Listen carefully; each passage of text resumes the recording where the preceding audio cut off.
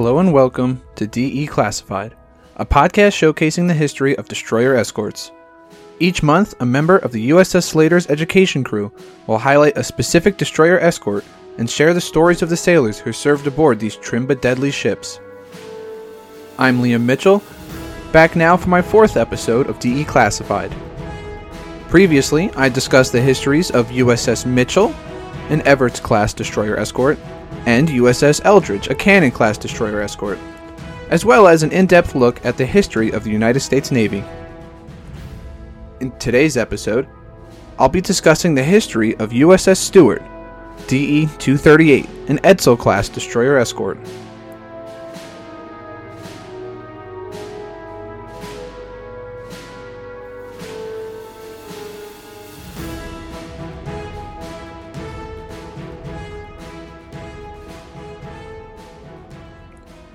Now this episode is an exciting one. Other than our beloved Slater, Stewart is the only other destroyer escort remaining in the United States. Located in Galveston, Texas, Stewart is now a museum ship open for tours in the summer months. Unfortunately, Stewart has been heavily damaged by hurricanes in the region and is therefore not seaworthy. She has not been returned to her World War II configuration like Slater has. Still, she remains open for tours, and she is the best chance for Americans on the West Coast to experience life aboard destroyer escorts. As always, let's begin with the story of the ship's namesake. Charles Stewart was born July 28, 1778 in Philadelphia to Scot-Irish parents from Belfast, Ireland. His father died only 2 years later, and his mother would later marry a former bodyguard of George Washington.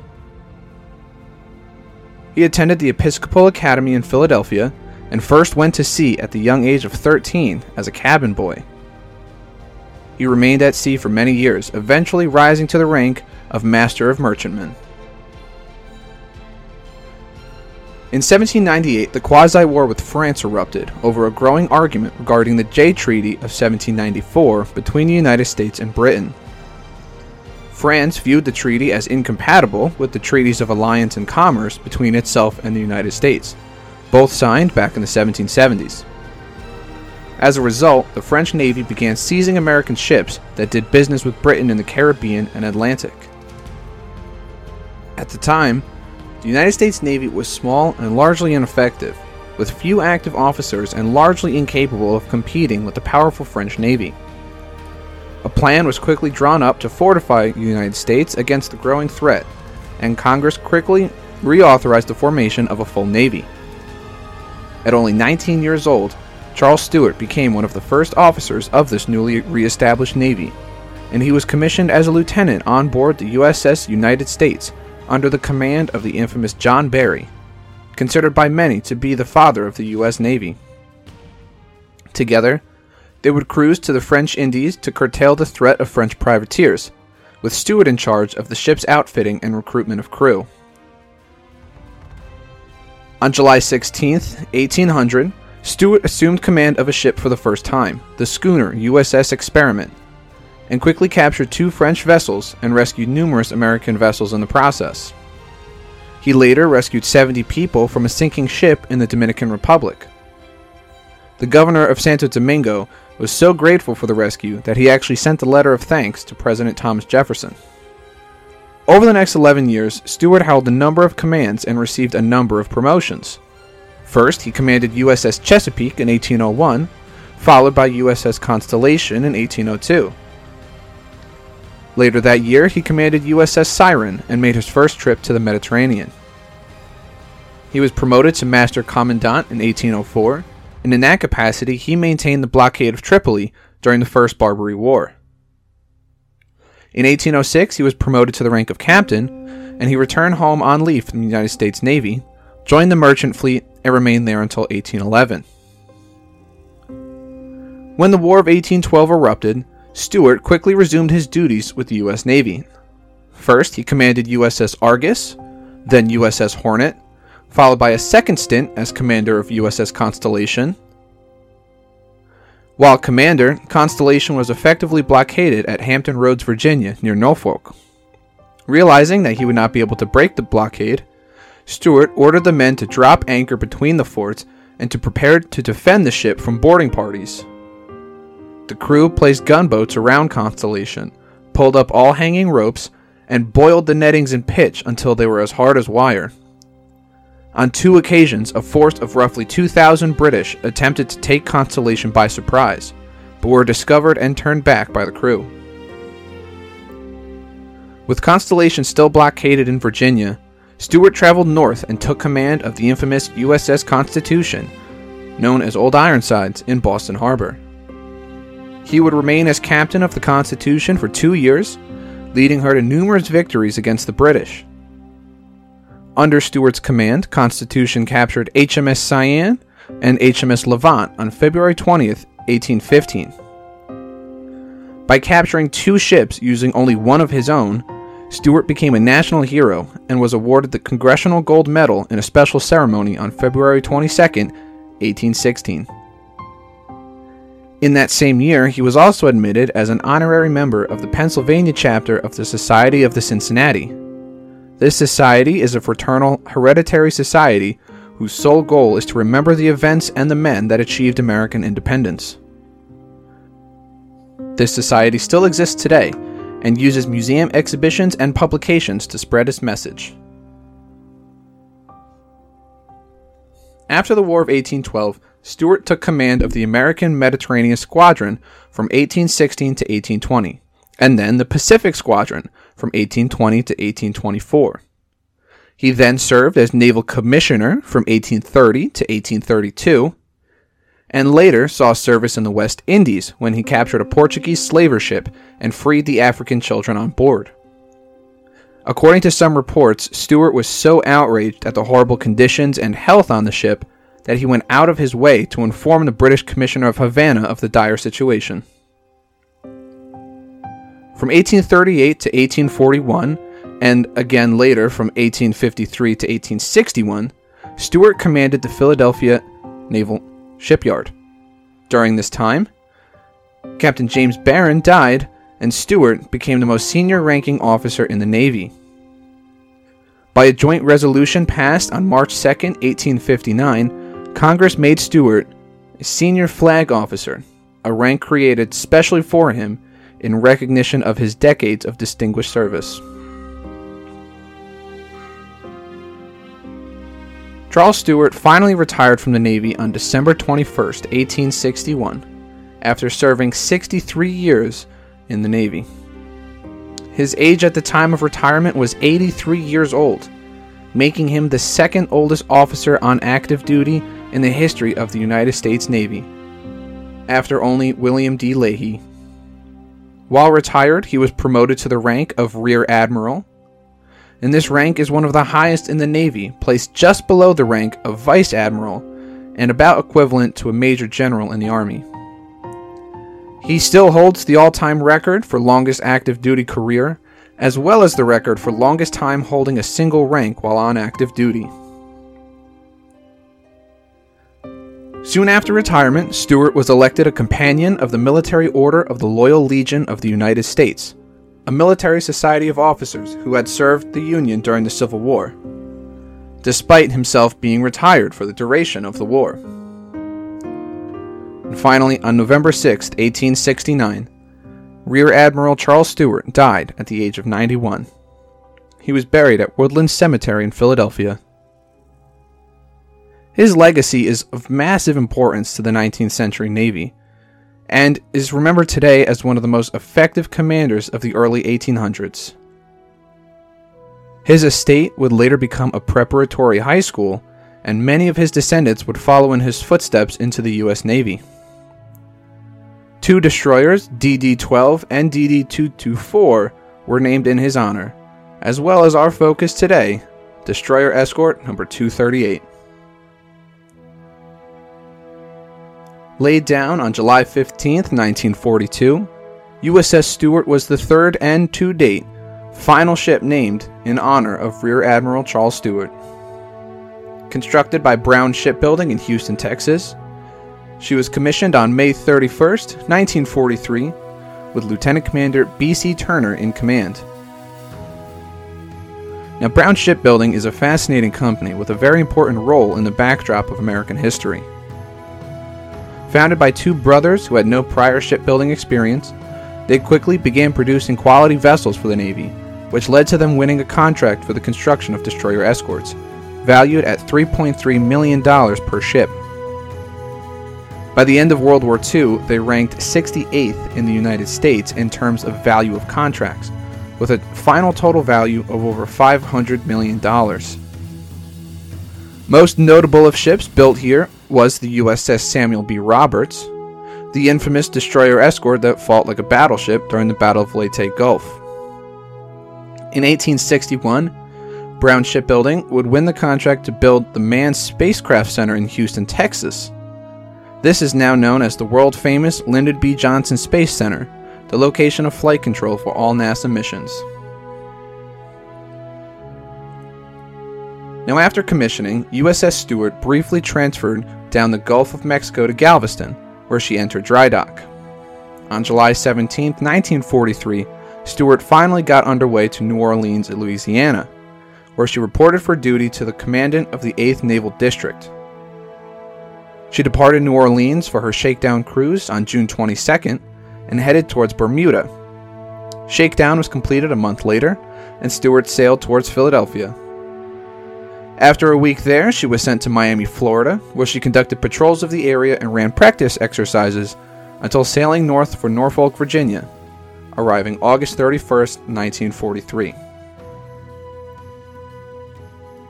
Stuart remained in the Virginia area for the next 4 months. She cruised up the Potomac River and visited Quantico and the Washington Navy Yard, and even escorted President Roosevelt to the USS Missouri for his mission to Casablanca and Tehran. She then began a tour of duty as a school ship training prospective destroyer escort sailors out of Norfolk. In March of 1944, Stuart departed Virginia for Tompkinsville, New York on Staten Island. Finally, she received her first assignment as a convoy escort. On March 19, 1944, Stuart joined and escorted a convoy on its way to Reykjavik, Iceland, via Naval Station Argentia in Canada. The mission was completed in under a month, and Stuart was back in Norfolk by April 12th. A week later, Stuart joined a convoy with Task Unit 29.6.1 to Cristobal in the Panama Canal Zone, via Aruba in the Dutch West Indies. They continued on to Guantanamo Bay, Cuba, where Stuart was detached from the task unit and steamed independently for Bermuda, arriving there May 10, 1944.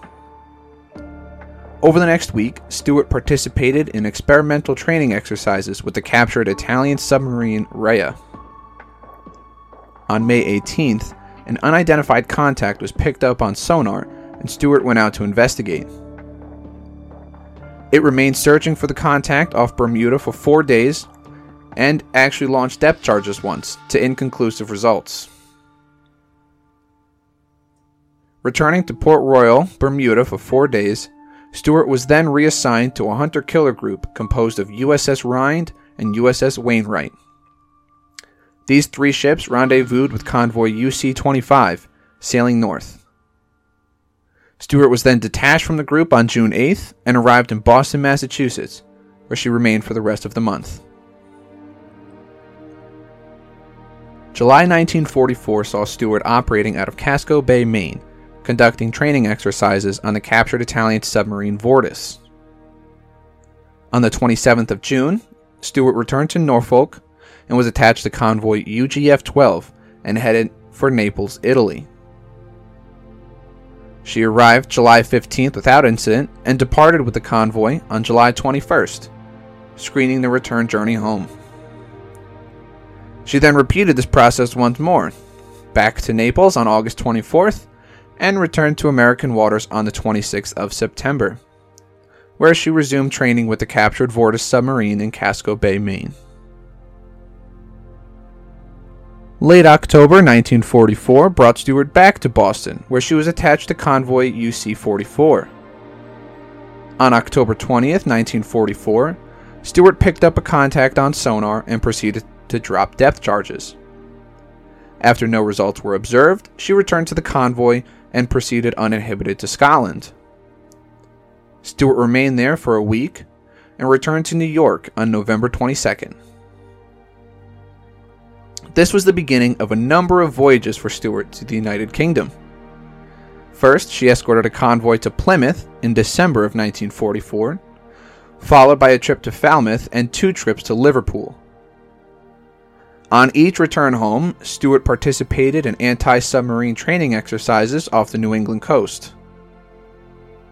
During one of those convoys in April of 1945, Stewart actually rescued the surviving sailors of SS St. Michiel and SS Nashbulk after the vessels collided. The crew assisted in stopping fires and salvaging the ships.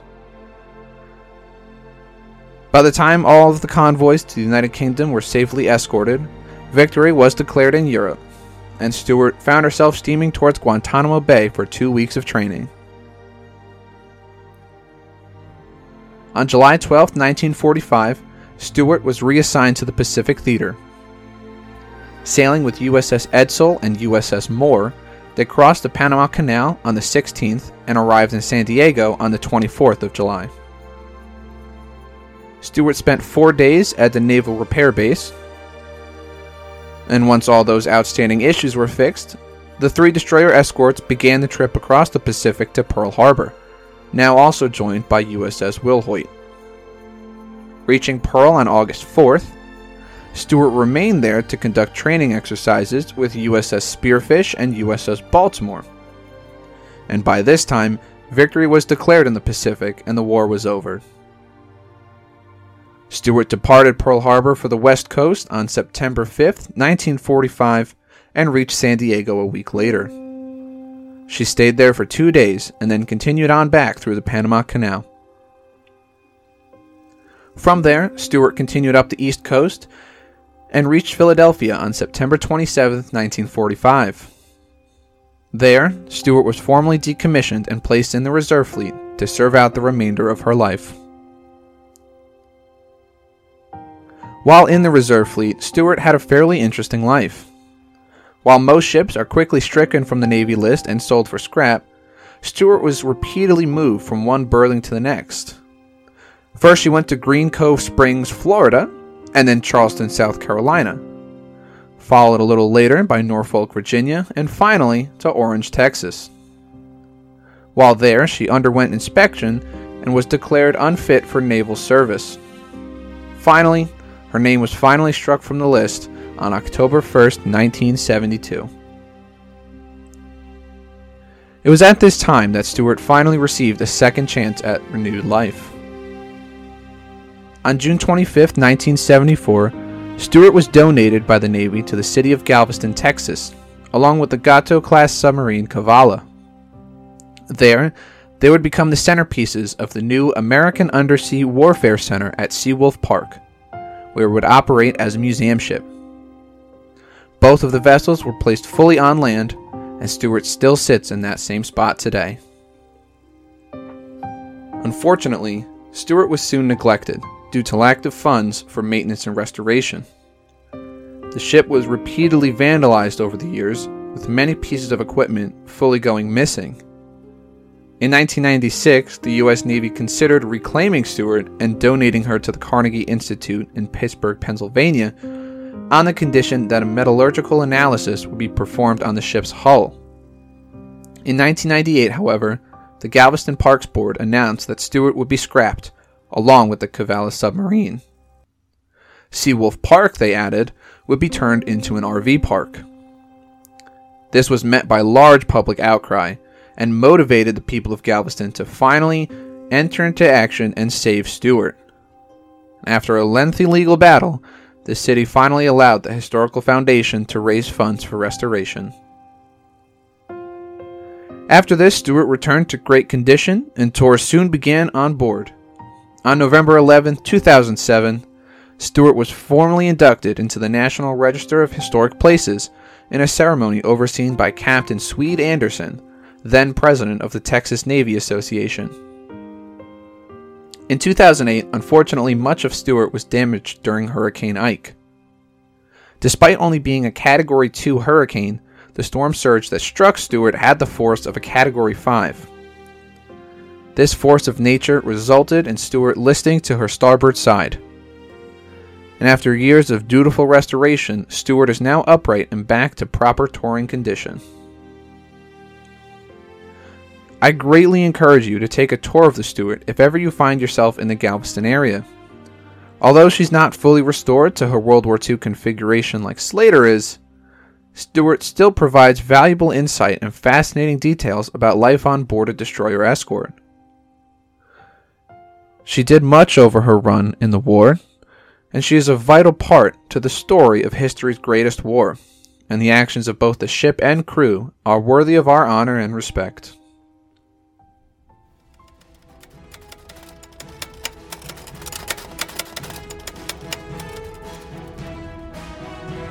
Thank you for listening to DE Classified. This podcast is brought to you by the Destroyer Escort Historical Museum aboard USS Slater. You can find a transcript of this episode, accompanying photos, and a bibliography at ussslater.org/DE Classified. Once again, I'm Liam Mitchell, and I hope you join us next month to DE Classify USS Mason.